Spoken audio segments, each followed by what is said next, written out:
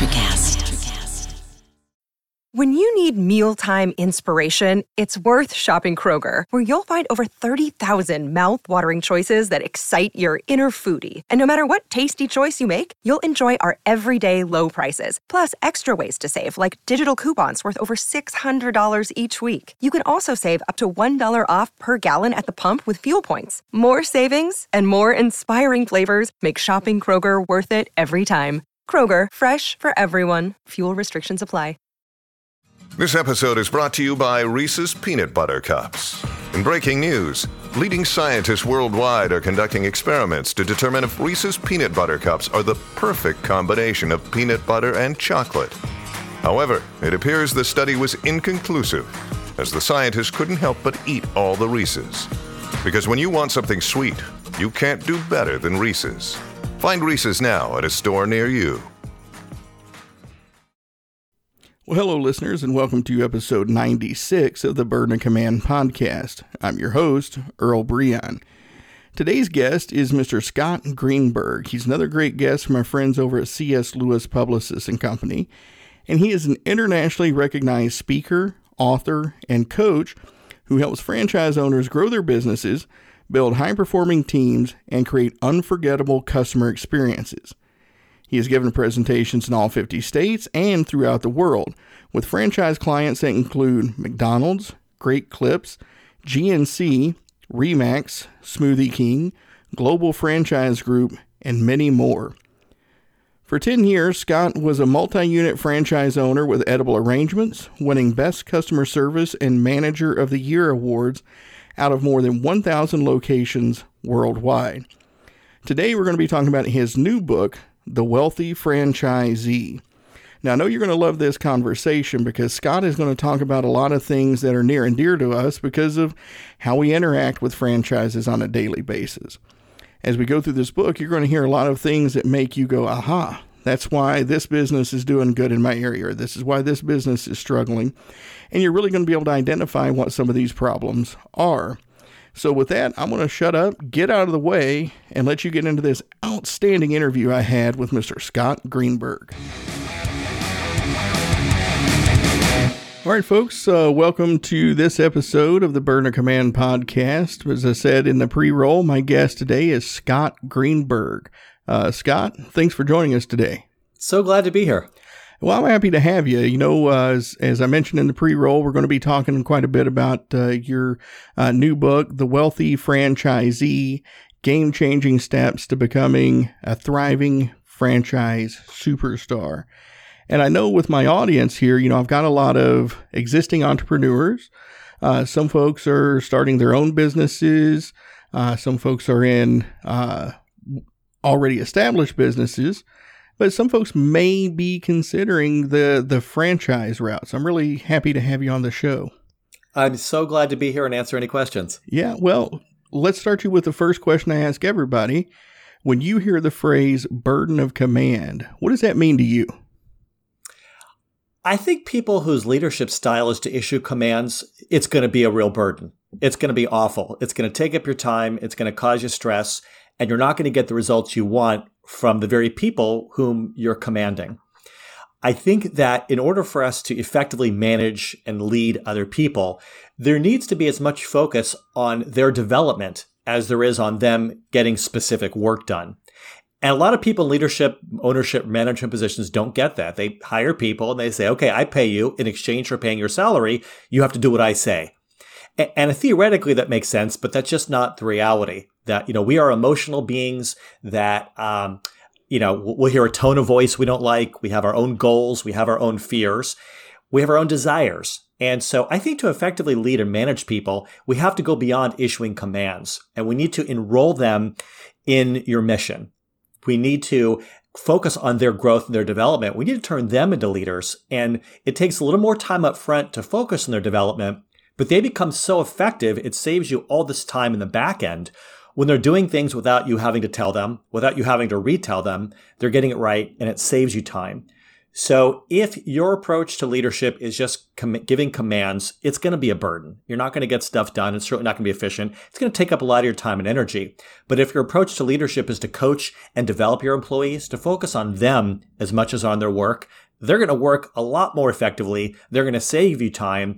And being a leader won't be a burden. It will be an absolute pleasure. No, I like that. I mean, I like that aspect of investing in your team, investing in their growth, and helping them, take those next steps in their career, whatever it is. So I really like that answer a lot.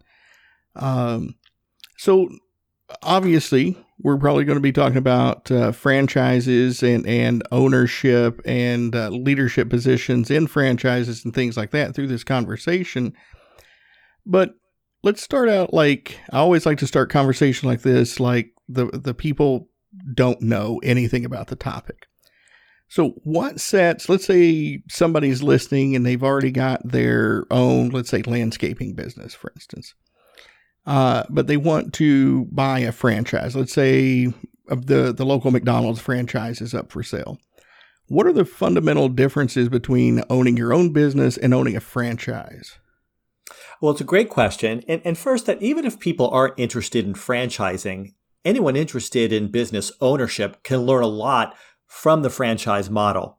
And I'll describe what it is and how it's different than, an individual owner. And you'll see how it's rich in wisdom. A typical mom and pop business, say it's the landscape concept, you have your way of taking care of lawns, of taking care of people's shrubs, that kind of thing. And you decide you want to do it and you figure out every aspect of the business yourself. You do whatever research you can. You try to perfect your tools and techniques for not only taking care of lawns, but also marketing it as a business. From every aspect, even coming up with what is your business name and what is your business entity and how you're going to market it. And you have to answer every question yourself. But if you do it successfully, great. You have a business up and running that you own. You keep all the money and hopefully you can sell the business on the back end and make some money there. Mm-hmm.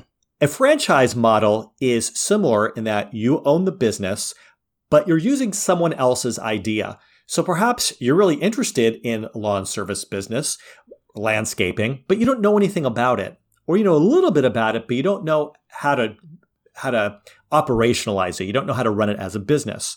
So you can go to the Acme lawn care franchise or the Crystal landscaping company, and you pay them a flat fee called a franchise fee. In exchange, you get two things. Number one, you get the right to run a business under their name in a specific region, and they'll train you on how to do it. So they hand you the playbook.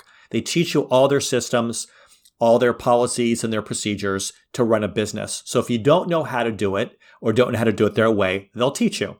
Then, once you're up and running, you pay an ongoing royalty. On average, it's 6% of your gross sales to the franchisor. In exchange, they're there with you the whole way. They're not necessarily telling you what to do, but they're teaching you their systems. They're holding you accountable to make sure you're doing things according to brand standards. They're answering your questions. They might also have you contribute a few more percentage points to some kind of national or regional marketing fund, because since there's so many people who are running the same business in different regions, if you pool your money together, you can then get advertising that you couldn't get as a senior, as a single unit operator. So there are a lot of advantages there. You do pay for it. You pay the one-time, flat fee, and then you pay an ongoing royalty. But they're there with you the entire way. So you own the business. They get a percentage of it, of the gross sales, not a profit. They get a percentage, but you're part of something. And what happens often is someone will own an individual business, such as landscaping or pool service, and they do it for many years, but they realize they want to be able to do it better, and they want to have a recognized brand as part of their exit strategy. So it's easier to sell a McDonald's franchise than, Joe's Burgers. So being part of a franchise gives you, potentially more of a payoff on the back end. So that's really the difference between an individual business and a franchise business. Franchise business, you're being taught the policies, the procedures, and the systems, and then you pay a percentage of your sales to have access to that information and for the right to run a business under that larger name.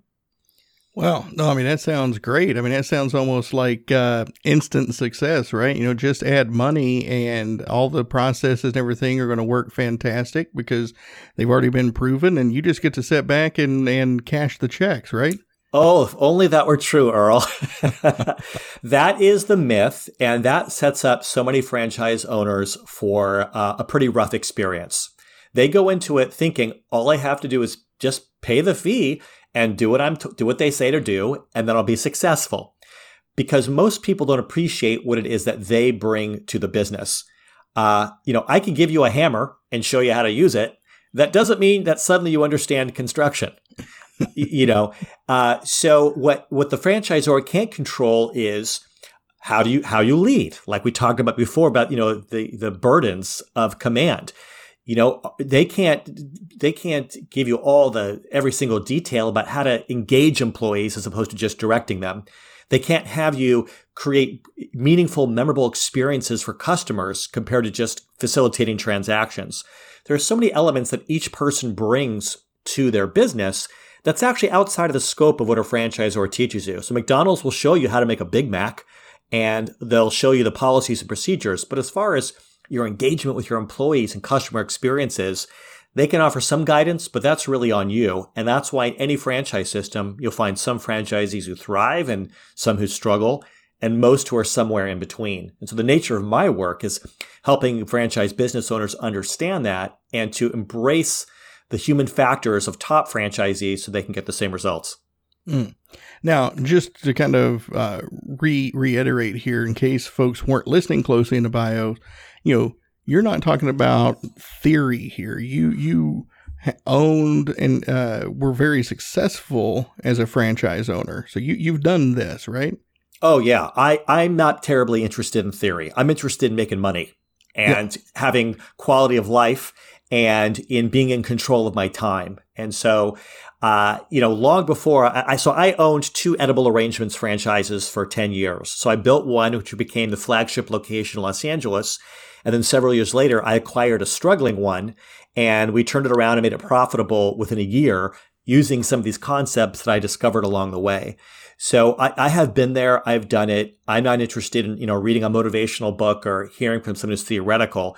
Everything I do, I talk about in my presentations and my book is either based on real experience or from my experience, coaching and consulting with so many other franchise brands about what top people are doing. So it's all grounded in the field.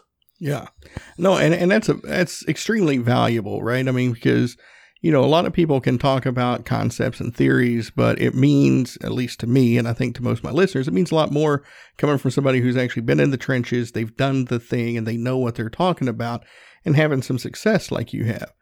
And I kind of want to circle back to something you just mentioned there, because I think this is one of the things that drives people batty about franchises, right? You think that if I go into, let's just say Wendy's in Albuquerque, New Mexico, it should be the same exact experience as going into a Wendy's in Indianapolis, Indiana.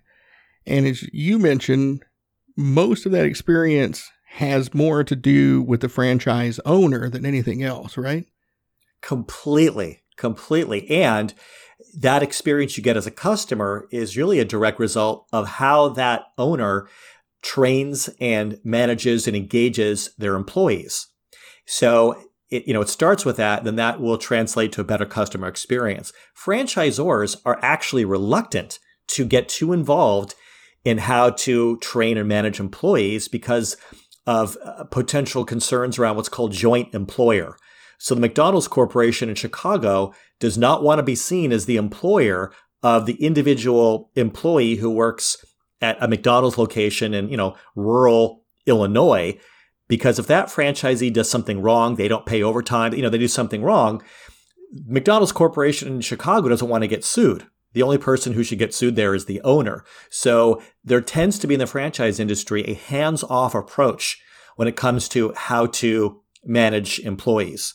Consequently, they'll teach you how to make a great hamburger, a great frozen yogurt. They'll teach you pest control.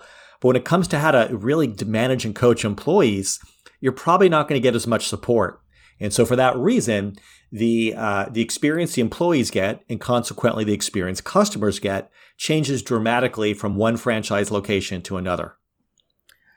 Yeah, I mean, and again, we see it everywhere. I mean, anybody who travels, they've had these varying experiences. So, I mean, it would seem to me like one of the top qualities of a franchise owner really would be their leadership skills.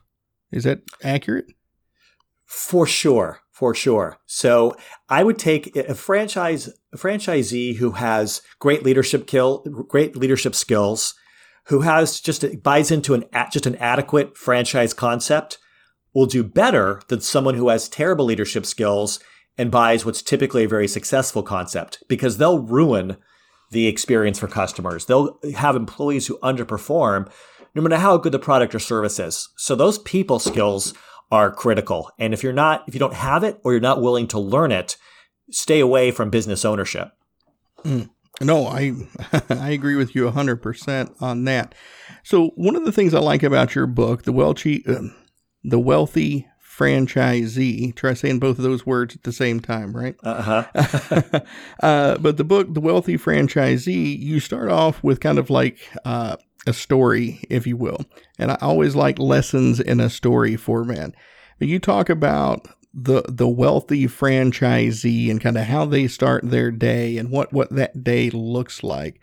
So just kind of summarizing it, like what does a typical day for a successful wealthy franchisee look like? Well, first, let me define what I mean by wealthy franchisee in the book, because that influences how I would describe their day. Mm-hmm. So, obviously there's a hook in the title. You hear this word wealthy. And so the financial aspect is a part of it. That's one of three criteria to be wealthy, is that you're making good money. That's an obvious one. But the second criteria is that you're in control of your time. You can have two franchise owners running the same business, both whom make, let's say, $500,000 a year. If one of them does it working 20 hours a week and the other one is working 80 hours a week, they're not the same thing. And they should be so lucky to be making $500,000. So part of it is being in control of your time. And I've noticed that wealthy franchisees are not slaves to their business. They go to their daughter's volleyball game and their son's sporting events, and they're home for dinner, and they travel and take vacations. They work hard, but they're not slaves to the business. They're in control of their time. The third of the three criteria is that there's quality of life. That, life is short. We can make more money, but we're never going to get our time back. The time we spend, we want to make sure it's time that we enjoy. And so your franchise business should enable you to enjoy quality of life. So to be a wealthy franchisee means you're making good money, you're in control of your time, and you have quality of life. So the day of a wealthy franchisee is going to vary a little bit depending on what quality of life looks like to that franchisee. So the way I describe, as I tell one story in the book, it's someone who they wake up in the morning and they check in with their manager to make sure things are okay. But then they have coffee and then they go to the gym and they work out. Then they go to their business, but they're not necessarily there for 8 or 12 hours. They might just go in for a few hours because they're really more focused on smart work rather than hard work. That putting in long hours, I believe, is a myth for success. A lot of people think that busyness is forward progress. They think that activity is productivity, and I don't agree. In my book, I interviewed some franchisees who own 30, 40, 50 different locations within their franchise. They don't have any more hours in the day than someone who just has one, but they work smart. They work efficiently, and that doesn't always necessarily mean 8 hours a day or 40 hours a week. They focus on the things that matter, and so that gives them more time and more quality of life. So the wealthy franchisee, yes, they work hard, and certainly in the beginning as they're building, they're putting in the hard work and they're putting in the hours, they're learning the system, but they also work to make sure that they have other parts of their life as well. That allows them to open more businesses or have time for other things that they enjoy. Yeah, and I like the way you define wealth there because, I agree with you 100% on that. It's not always just about ringing up the bank account. But it sounds to me like one of the more critical things that a franchise owner can do to accomplish that is really pay attention to who and how they hire, especially like in those management positions, right? Absolutely. And this is one area where I think so many people fall short is in their hiring. They really don't know what they're looking for. They sit down with someone and they just start asking the typical cliche questions that reveal nothing. So tell me a little bit about yourself. What's your biggest weakness? Mm-hmm. And they're just trying to gauge, do I like the person? Well, you're not looking for a friend here. Right. You're looking for a cook, a delivery driver. You're looking for a foreman. Maybe you're looking for a manager. Well, every position you have within your business, it requires some very specific traits, some skill sets, some mindsets, some hard skills and some soft skills. And so rather than focusing on if you just like the person or what your gut tells you, you need to identify what matters for this position. So, if it's customer service, well, then things like, people skills, communication skills matter. But if it's someone who, is working in the back, they're not interacting with customers, well, maybe being outgoing isn't a trait that matters. Maybe you don't have to like them as a person, but, what is their availability? Do they have the skill set? Are they responsible? Every position has its own unique set of characteristics. So the idea is to prepare interview questions that shed light on whether or not the person has the characteristics you're looking for. And the absolute potential superstar employee may not be someone who you personally like. That's fine. You're not taking them out to go drinking. You're hiring them for a job. So the idea is to identify what are the traits you're looking for and then ask questions that shed light on whether or not the person possesses those traits. And if you do that, you're going to have a much better batting average in terms of hiring employees who will be a good fit, not just for your business, but for the position you're hiring them for. Yeah, no, I love that a lot because, I was working with one individual. We were talking about their hiring process, and they said, yeah. And I don't think Monster still has this up. They may, but they used to have a link on the homepage at monster.com, and it was the top 100 interview questions. And this individual just went there, looked at the top 100 interview questions, picked 10 randomly, and that was how they interviewed. And what I love about this is it makes me feel better about what I feel about interviewing, because I said the same thing. Is you should never ask a question that doesn't have a purpose. You want to find something out about that person, how their beliefs align with your beliefs, how their work ethic really is. And the one question that I love to ask is, if you're hired, how do you see yourself successfully executing this position? And the reason I like to ask that question is it tells me a lot about that person, right? Because they may have an idea of what it means to be a manager at a fast food restaurant, or they may have an idea of what it means to be a cook that I've never even thought of before. And I may not know that I don't know what they think, right? Yeah, I think it's great. I think great interview questions begin with the same 5 words. Tell me about a time, and then fill in the blank. Yeah. And really that's our behavioral interview questions, where rather than asking for something theoretical, you're asking them to recall a time where they were in a situation where they had to do something based on what you're looking for. So tell me about a time that you had to lead a team of people. Tell me about a time when you had to manage through a really stressful situation. Tell me about a time when you were being pulled in 2 different directions and had to make a choice. And then, and they're not necessarily going to have an answer they've already thought of in advance, like they would if you say, tell me a little bit about yourself. But it reveals truth about how they handled certain situations. And so I find that those questions, the behavioral interview questions, really, they gave us a lot of information about the person. Yeah.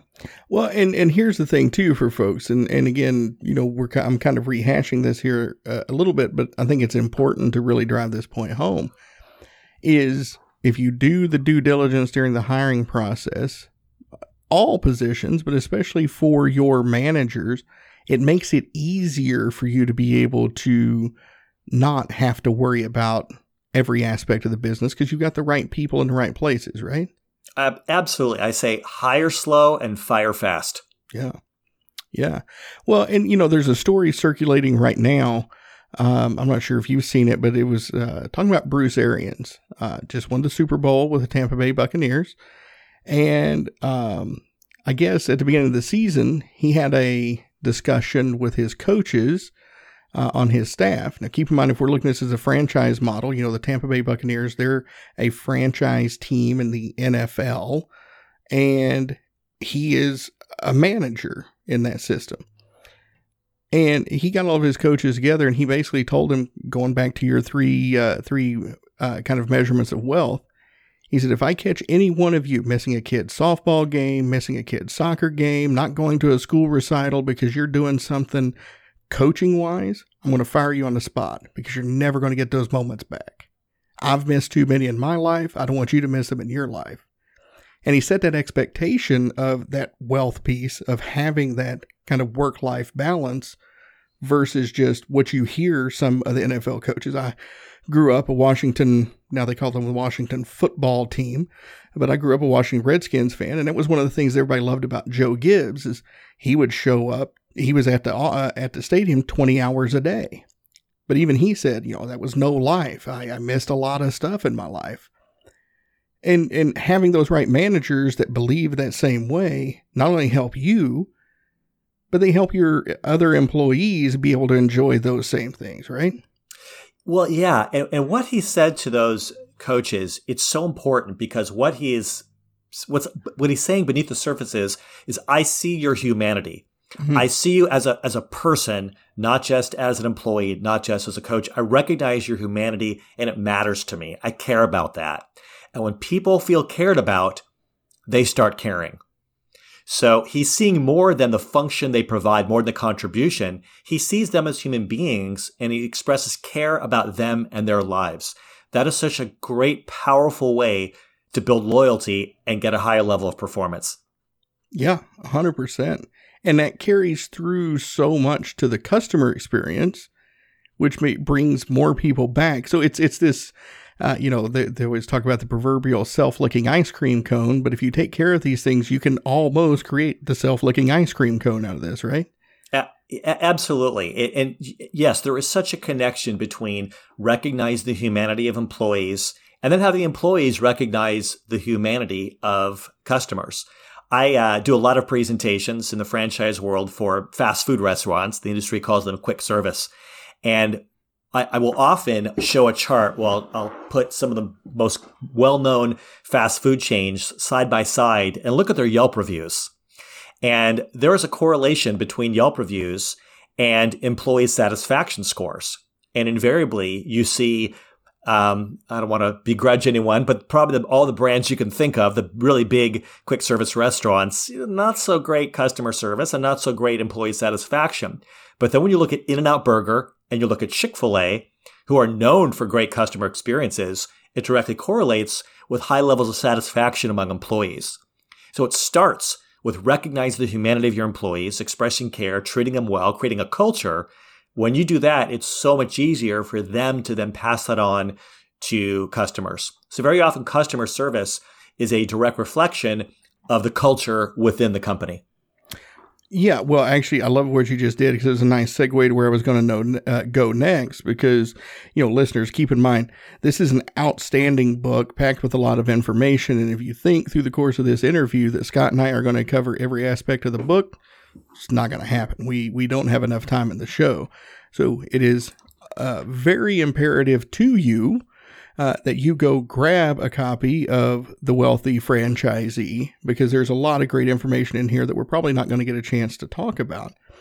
But one of the things that I do want to chat about here is kind of what you just mentioned, that critics piece, because with Yelp, with, oh my goodness, the other one with the owl on it, TripAdvisor, with things like that, that's what most people go to now, especially when they're traveling. When they roll into a new town, they pull up Yelp and they look at the reviews.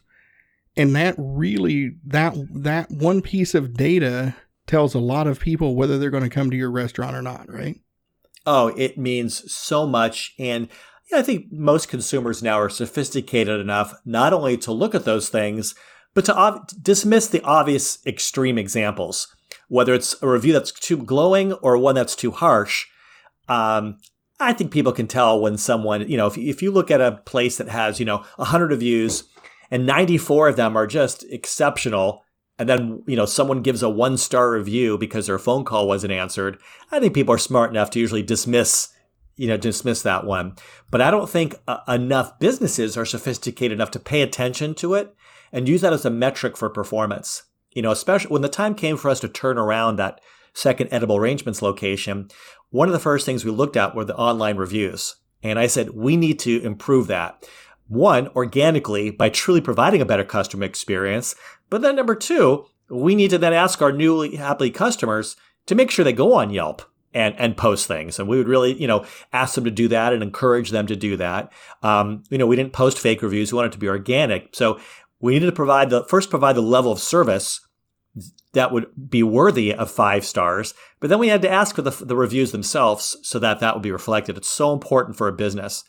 And what's interesting about a franchise is that people are associating you with other locations. So the last year I owned my 2 stores, we received 2 bad reviews on Yelp. Both of them were actually because of experiences they had at neighboring stores that I didn't own. But the customer doesn't make any distinction. So one of the advantages or disadvantages when you own a franchise is that your brand will be impacted by all the other owners who are part of that brand. So, it's an important thing when making the decision is, what are the other owners like? And are these people you'd want representing you? Well, yeah. And the other thing is, there's all these studies that show how kind of inherently negative people are. And you doing what you do, you may actually have a better grasp on this statistic than I do, or maybe there's a new version. But a few years ago, I heard someone say that you had to provide 10 positive experiences to get 1 positive rating on a Yelp or TripAdvisor or whatever site, versus it was nearly a 1-to-1 ratio for negative experiences and getting a negative review. Does that still kind of hold up? Have you heard that statistic? I've heard different versions of the same statistic, but I think Matt doesn't, whether it's 10-to-1 or 20-to-1, the bottom line is when our blood boils, that calls us to action more than when we're happy, unfortunately. So, if you look at the emotional spectrum, if someone's really upset, they're more likely to take an action, retribution, whatever, a negative post, compared to people who are happy. So because of that, if we want to get the good online reviews, it's not enough to do a great job. Then you have to ask for the reviews. So if someone at the end of a transaction say, wow, you did a great job, that's when you say, we really appreciate that. Would you mind going online and posting a positive review? We have to ask for it because of that, because they may be really happy, but it just won't occur to them to post that review. But from a marketing and branding perspective, it's really important that information's there. How do you feel about the kind of strategy that, I've seen some places do where, hey, if you come in and you show us your TripAdvisor review or your Yelp review, we'll give you 10% off your next meal or something like that? I have mixed feelings. If they're willing to give you 10% off, even when you give a bad review, I think that's better than, just paying for good reviews. I feel a little funny about it. I want people to post good reviews about anything I do because they genuinely like what I did, not because I'm offering them an incentive. So I think it's okay to ask for it. When you offer an incentive, something about that doesn't sit right with me. I guess if really you're providing great experiences, maybe it doesn't matter that much, but I think our reviews should be earned and not bought. Yeah, no, I agree. Because as a consumer, I always kind of feel that same way, right? It's like I get what you're trying to do, and I appreciate it from the consumer standpoint, but it also kind of almost feels bribe-ish. But, and I agree 100% with what you said there, too. That's what I tell folks on here. Like, when I ask for reviews on my show, and I really do want to hear from my listeners, I want, obviously I don't want a 1-star review, but if I've done something that's worthy of a 1-star review, let me know, but give me the feedback. Don't just give me the star. Tell me why and how I earned a 1-star from you. And I think that same type of information is just as valuable to a franchise as it is a 5-star review, right? I think in many cases more so, because someone who's angry might point out a genuine problem. But I think there's an auction opportunity. I found in my businesses, I always train my managers and my employees, when someone is unhappy, your goal isn't to say, how would Scott handle this? What does Scott want? Your goal with that is, the question I want you to answer is, what's it going to take to not only make this customer happy, but to make sure they come back? Whether it's issuing a refund, a discount, throwing something in, an apology, whatever it is, I want that angry customer converted to a customer for life. What they're expecting is the employee or the owner to get defensive, to argue. And I just didn't worry about that. I wasn't in it to win arguments or to build my ego. I was there to build a business. And you can win an argument, lose a customer. I don't look at that as a win. So it was always about what's the customer really care about?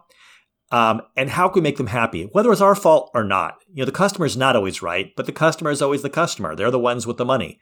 So I'm interested in that customer coming back, and I'm interested in that customer saying good things.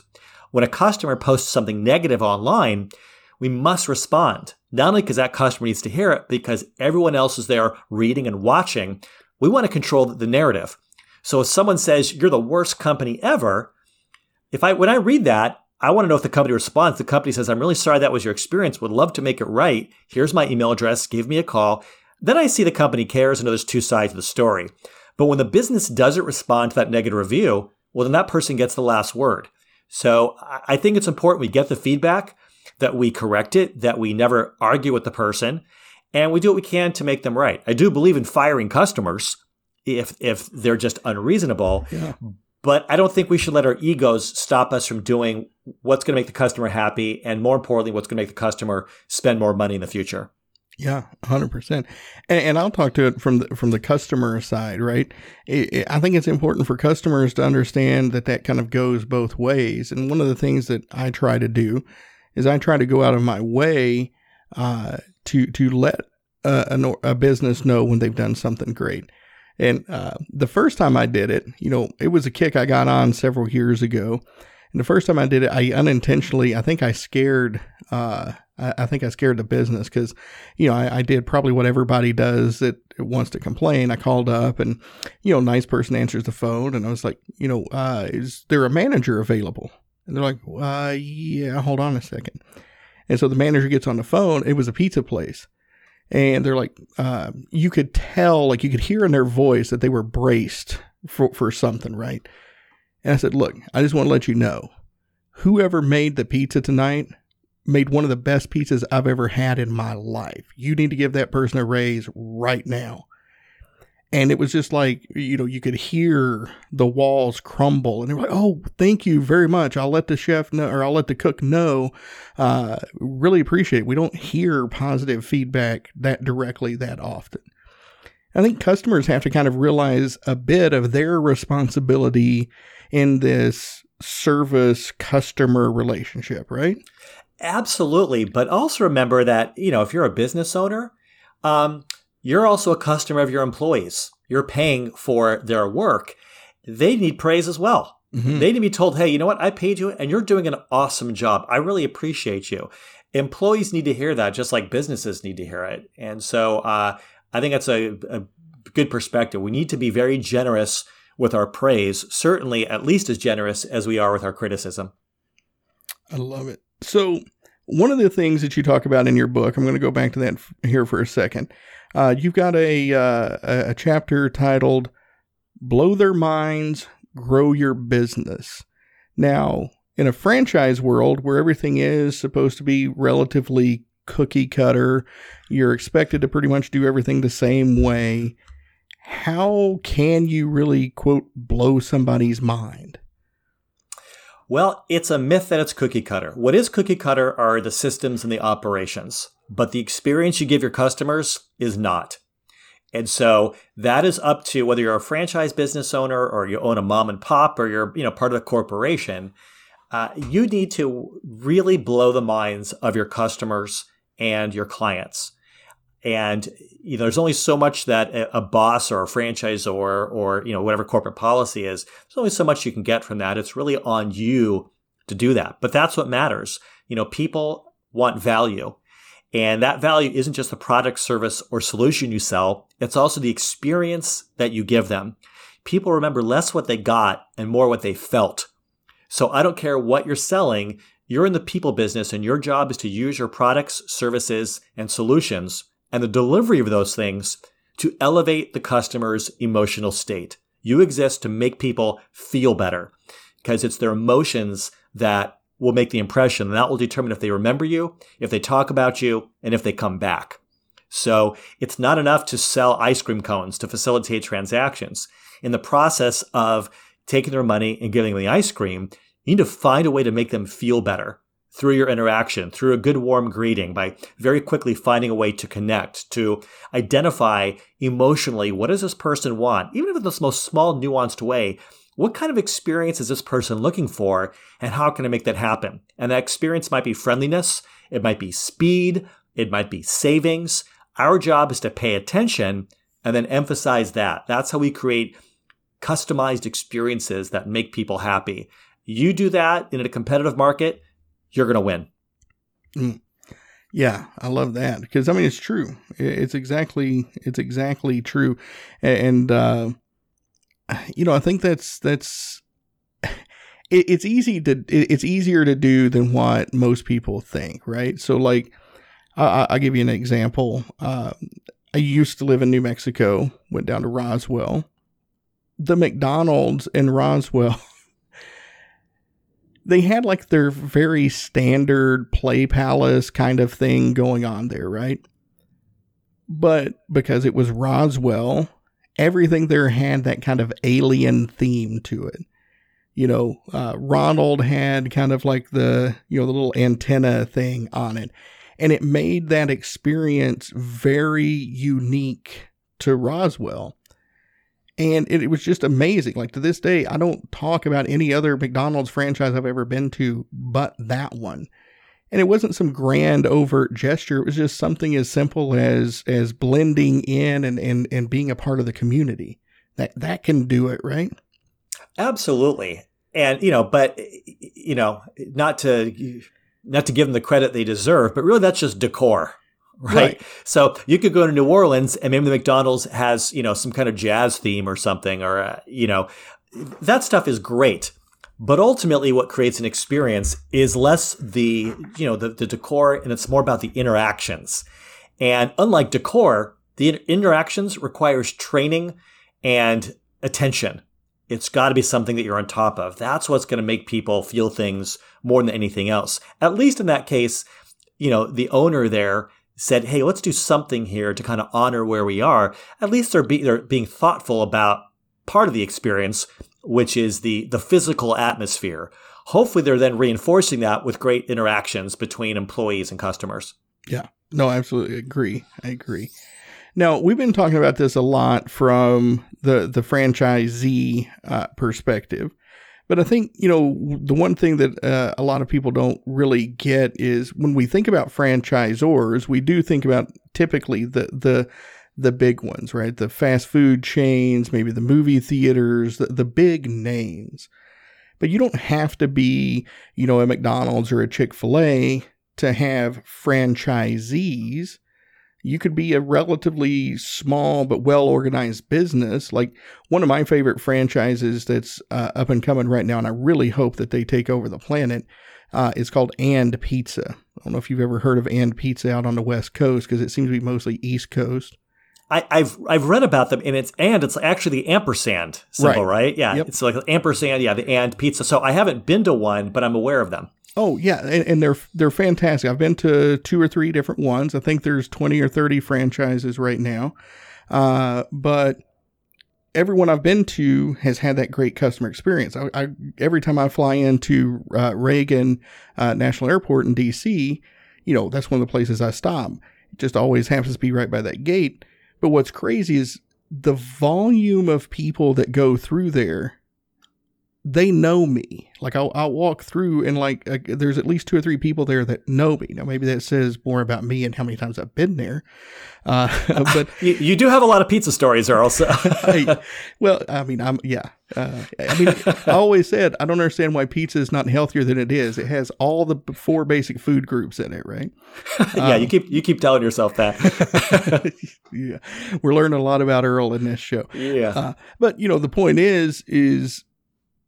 where I was going with this is you can be a relatively small franchisor that's just starting. I mean, McDonald's didn't start up with as many stores as they did. They started with one restaurant.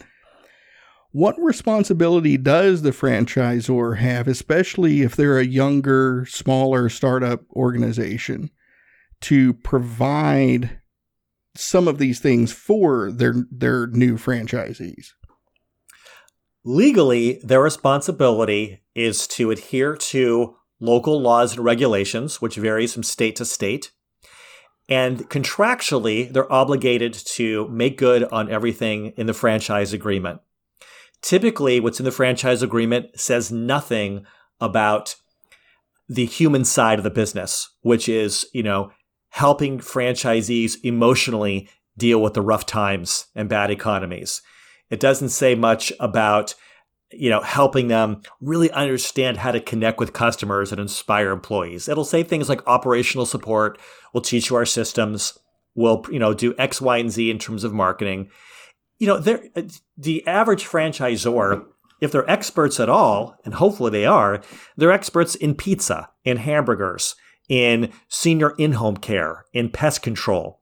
They're not necessarily experts in the human mindset and in culture, in all the human elements that directly impact how well the business owner executes. That's the stuff that I focus on. It's what my book is about. It's what my presentations are about. It's why they bring me in.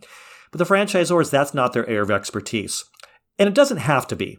One of the things I say in the book is if you have to choose between two franchisors, and one has a great operational system, but only adequate people support, and the other one has amazing people support, but not necessarily great operation, go for the one with the great operation.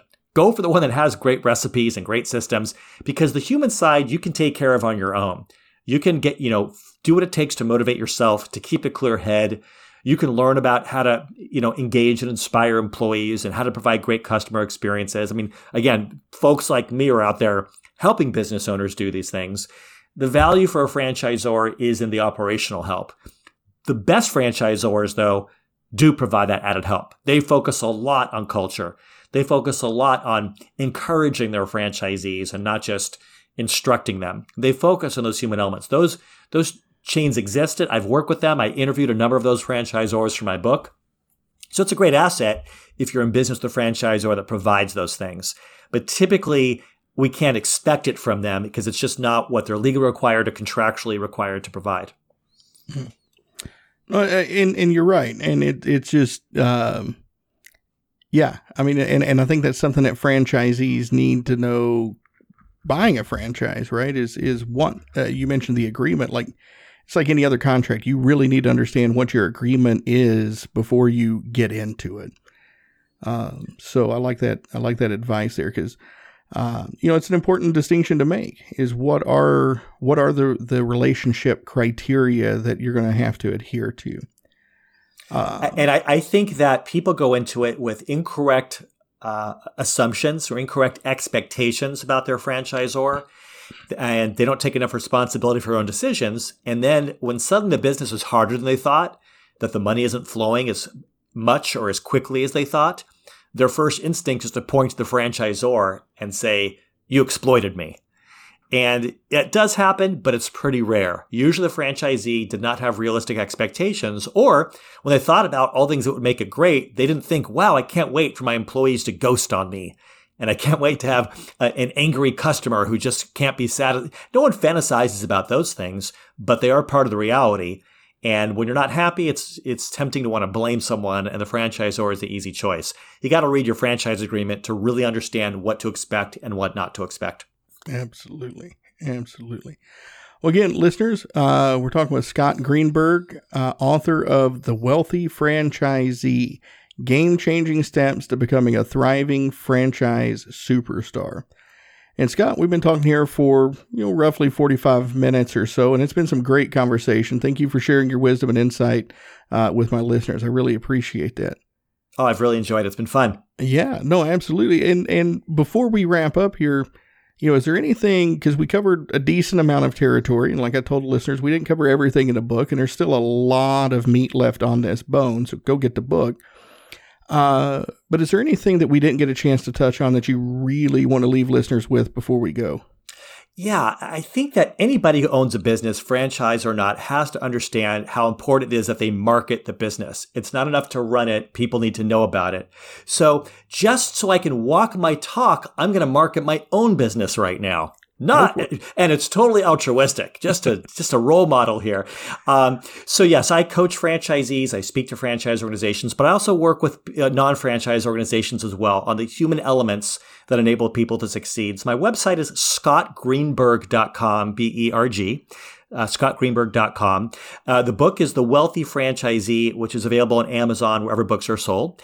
And I'm actually about to launch an online course for current or aspiring franchise business owners. It's a 14-week program where there's instruction and coaching and, most importantly, action items so you can take your business to the next level.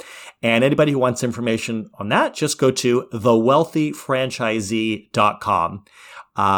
That's all the information on there. So that's me, and you can find me on social media, and I'm happy to connect with anyone. Outstanding. And listeners, as always, I'll have links to all of those in the show notes for this show. Just curious about that course. If you are someone who's looking, let's say you've got a successful restaurant and you are wanting to maybe look into franchising the concept, would that course help them out, or? Yeah, probably 90% of both my book and the course really aren't franchise specific. Because I have experience there, that's a market where I have some momentum. I've kind of, packaged it that way. But there are modules on customer service. There's modules on how to identify great employees and build teams. I have a employee coaching model that I teach. I talk about the mindset of high-performance leadership. These things are not franchise-specific. There is one module, it's about how to build a great partnership with your franchisor, but even there's value on building great partnerships. So, but whether you're currently own a business or you're aspiring, both the book and the course, I think, would be really, really helpful. Outstanding. Well, there you have it, folks. You got a book, they got a course coming up, and we're going to have links to all those in the show notes here. And if you want to reach out and get yourself a great resource, Scott's left his information, and I highly encourage you to reach out to him. So, again, Scott, thank you very much for spending this time with myself and my guests. You've almost got me wanting to go and start up a franchise. So good job. My pleasure. Thanks for having me. No, I appreciate it. Listeners, thank you for being with us. Thank you for doing everything you do to support the show. We talked a lot about, critics and ratings earlier. I meant it. I want you all to take the time and give me reviews. If I've only earned 1 or 2 stars, let me know why. If I've earned 5 stars, please don't just leave a 5-star review. Let me know why I'm worth 5 stars of your time. And I really appreciate y'all doing those ratings, because the way the algorithms work, they help the shows get more prominence. They help great guests that I've been blessed to have, like Scott, share their message further and reach more people. So you have a responsibility to help these messages get spread just as much as I do. And be sure that you're reaching out to me if you have any comments or questions. burden.command@gmail.com. That's burden.command@gmail.com. With that, thank you for your time. Really appreciate you all being great guests, and I look forward to speaking with you all again in the next episode. Welcome to Ringside with Ray and Prince. My name is Ray Leonard Jr. Oh, is that the shit? No, that's just my dad. My name is Prince Daniels Jr. Daniels again with a big home touchdown. On this show, we come to humanize athletes, entertainers, business executives. We're going to see what makes them tick. Tuesdays, 10 a.m. Pacific time on Spotify, Apple, Amazon, and wherever you get your podcasts. We'll see you there. Peace and power. Electricast. Electricast. Welcome to Tuning Into Sound Wellbeing, where we harmonise your mind, body and soul.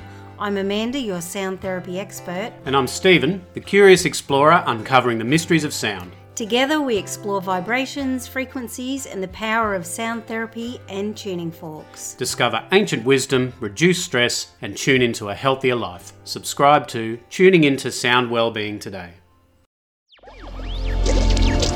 Electricast.